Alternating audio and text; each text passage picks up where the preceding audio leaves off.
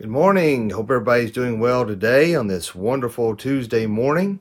And I hope everybody has slept well over the night. And today is officially October the 1st, 2019. In case you have time traveled or have had amnesia, I thought I would give you that update as to the date and year of which you have woken up to. So I hope everybody is doing well and ready to start the day. And this is why I do these devotions, is to encourage you to be as a pastor. Of course, those who attend the church have heard Dad say this before, that as a pastor, we're kind of like your spiritual coaches. In a ball game, when you're at the at halftime, if you will, in football, and sometimes the team may not be doing as well as they like to be doing, and so the coach gets in there and he encourages them, tells them how they can continue the fight, that they can expand and do better, and explain to them to get their spirits uplifted, and so when they come out like warriors and they're ready to take on, that's what, as a pastor, I feel like I'm doing, in a sense, is the fact that we are in the midst of a battle. All right. We can watch a football game and that can be fun, but we are in a battle, which is very real, and it is very difficult spiritually, mentally, and emotionally, because we wrestle not with flesh and blood. It is a mental, spiritual battle. And so in the midst of this battle, sometimes it's easy to get discouraged. Sometimes it's easy to feel down. Sometimes it feels like you're the only one going through these things in your life. And as a pastor, I want to encourage you. This morning you may have woke up, you may have a million things in your mind, your heart may be heavy. And that's why I want to do these. I want the Lord to use these to encourage you, to spur you on in your spiritual growth, to encourage you, to help you, to get you excited that the Lord has given you this day. Everybody has 24 hours a day, everybody. And how you use that. So you can be very busy and not accomplish anything.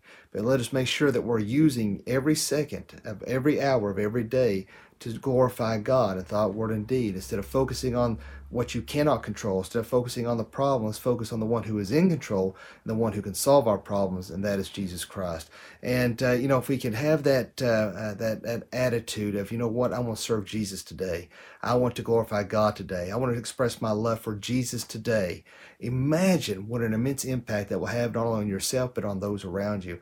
And so that is my goal. Is on these mornings are early. It's tough to get up. You might not have slept well. You're exhausted. You got to go to work. But hey, you know what? Let's use this day for Jesus. And that is the goal. And that brings us to this morning's Bible verse of Hebrews 10:23. Even though I've posted that specific verse for you to go back and reflect on my social media, I want to read verses 10:23 through 25, and this is from English Standard Version. I know most people like the poetic nature of the King James, and I normally read the King James, but I felt like the English Standard would kind of bring a little more clarity this morning, and to help bring further understanding in God's Word. And Hebrews 10:23 through 25 says, "Let us hold fast the confession of our hope without wavering, for he who promised is faithful. And let us consider how to stir up one another and to love and good works, not neglecting to meet together, as is the habit of some, but encouraging one another."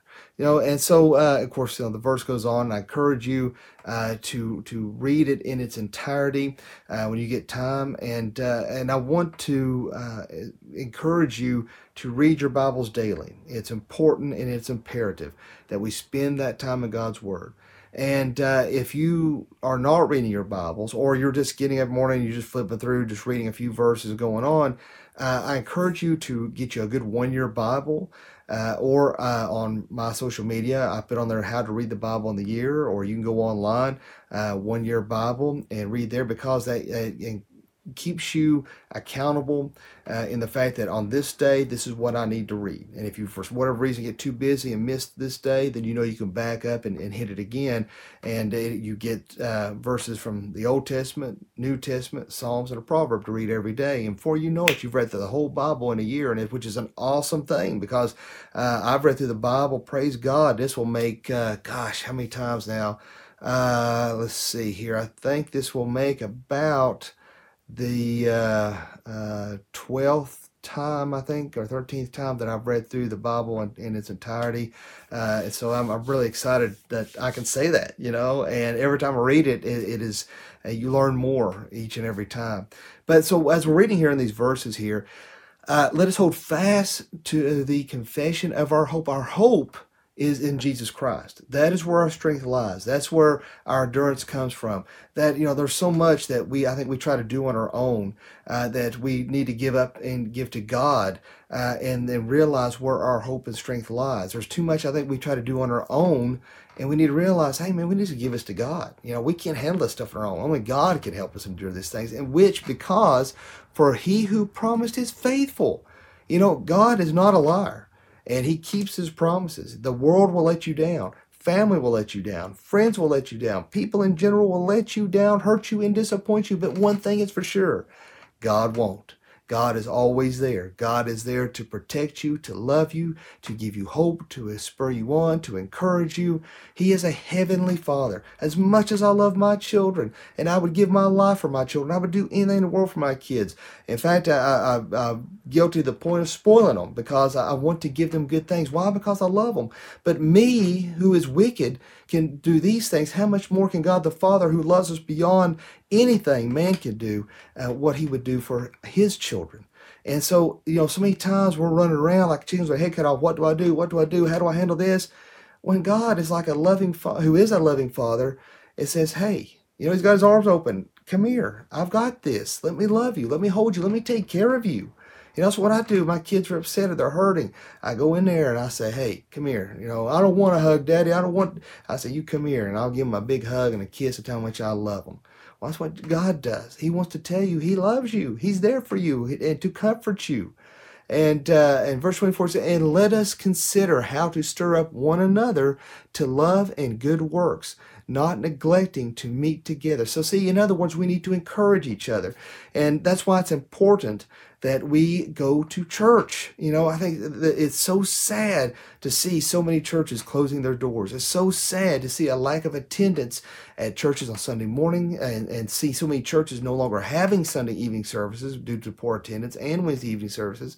And by the grace of God, I plan, as long as I'm pastor, I will always have a Sunday night, Wednesday night service. And if it's 2 people there, then hey, so be it. But I plan on doing that. But that should not ever be the case. You should not forsake the assembling of yourselves together with like-minded believers. And why? Because when we come together, 2 or more gather together, God is there for 1. And 2, we need that that teaching and that learning and that understanding of God's word. We don't want just enough to say, yeah, I'm saved. We want more. We want to continue to grow and to learn and to evolve and to be more Christ-like in thought, word, and deed. You can't do that on your own. You can't do that by sitting at home watching Charles Stanley or watching it on a live stream. You need that physical being, because physically being there demonstrates your love for God, your convictions in Jesus Christ, and that you're showing the world that you're putting him first, and that it is so important to you. You want to be there. And as a second blessing, or plus, if you will, is the fact that we can encourage each other, as these verses are saying. See, we can hold each other accountable. And like I said, it's so easy to feel that if you're going through divorce, death, trials, suffering, addictions, all these things, sometimes it's so easy to feel like, well, I'm the only one going through this. Sometimes it feels like, well, if I was a real Christian, I wouldn't act this way. I wouldn't think this way. I wouldn't do these things. But when you come together with like-minded believers, you realize I'm not alone.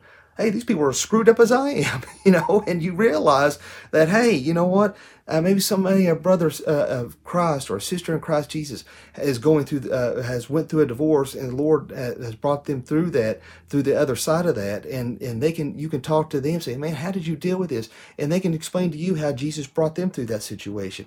Whether it's depression, people who have fought that or maybe fighting that can explain to you how they're overcome that. Dealing with death, there's so many people who deal with death, and it is it's the toughest thing in the world. And it can be the loneliest thing in the world. But when you're with other people and they are experiencing that or have experienced that, they can encourage you and explain to you what you can do to perhaps help you to prepare or to deal with that serious situation. All these things come together because as Christians, we build each other up. Stone sharpens stone. Why do you think God's word talks about that? We build each other up as Christians. You look on social media, what does everybody want to do? They want to tear people down.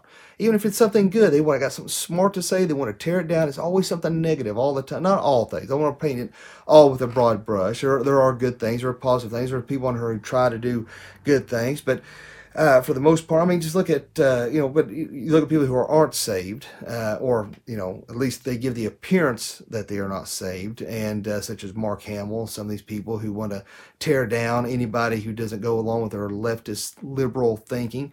But that's just it. Instead of, it's so easy to want to tear somebody down, particularly somebody you don't like.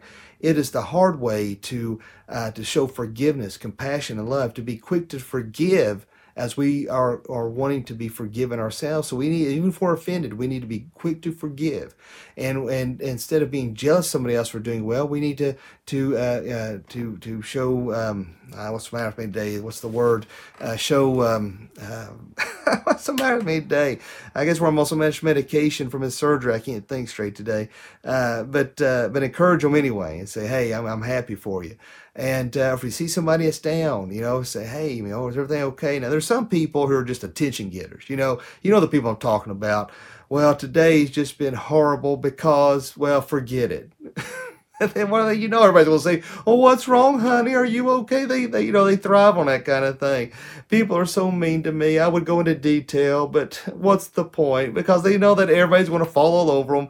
Million comments. Oh, are you okay? I'm praying for you, honey. What's going on? What are you, instead of saying, hey, look, is God treating me like crap today, or this girl treating me like crap today, and I'm upset, it's just, whatever it may be, you have those attention getters out there, and then you have those who genuinely are asking for help for a situation, and so there's a lot of negatives and positives when it comes to social media, but as Christians, let us encourage one another.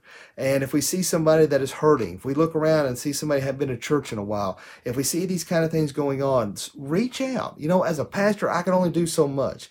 My wife was talking about a church. She goes, man, they got 1 million pastors for everything. And I said, well, a lot of these bigger churches do. They got pastors of custodian work, and pastors of nursery workers, pastors of children's research, and pastors of pencil stocking. They have a pastor for everything.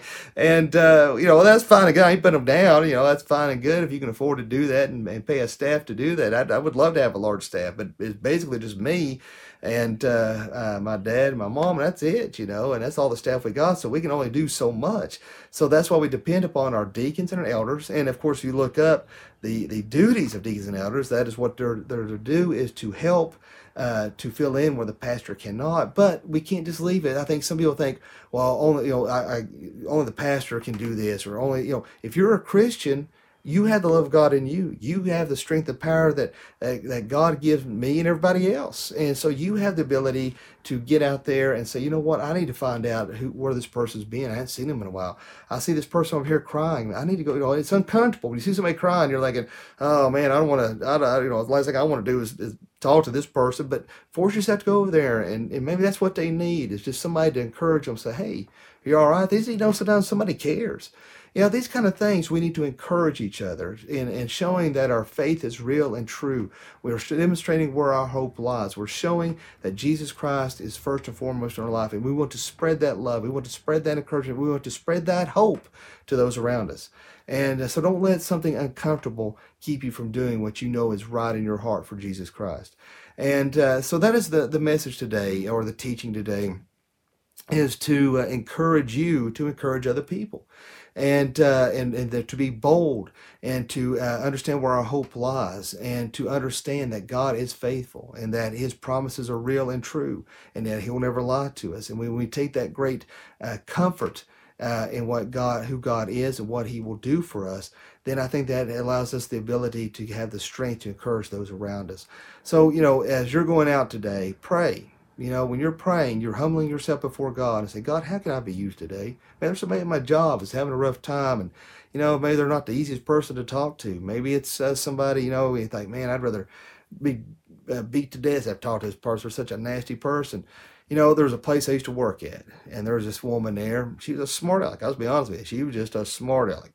And she was not a friendly, no matter how hard you tried sometimes, it just seemed like she just just had a sour attitude. I made it my mission. I ain't saying this because I'm trying to act like I'm Mr. Super Christian, but the Lord laid in my heart to really try to reach this person. And every time I saw her, I say, you know what? You look nice today. I hope you're having a good day today.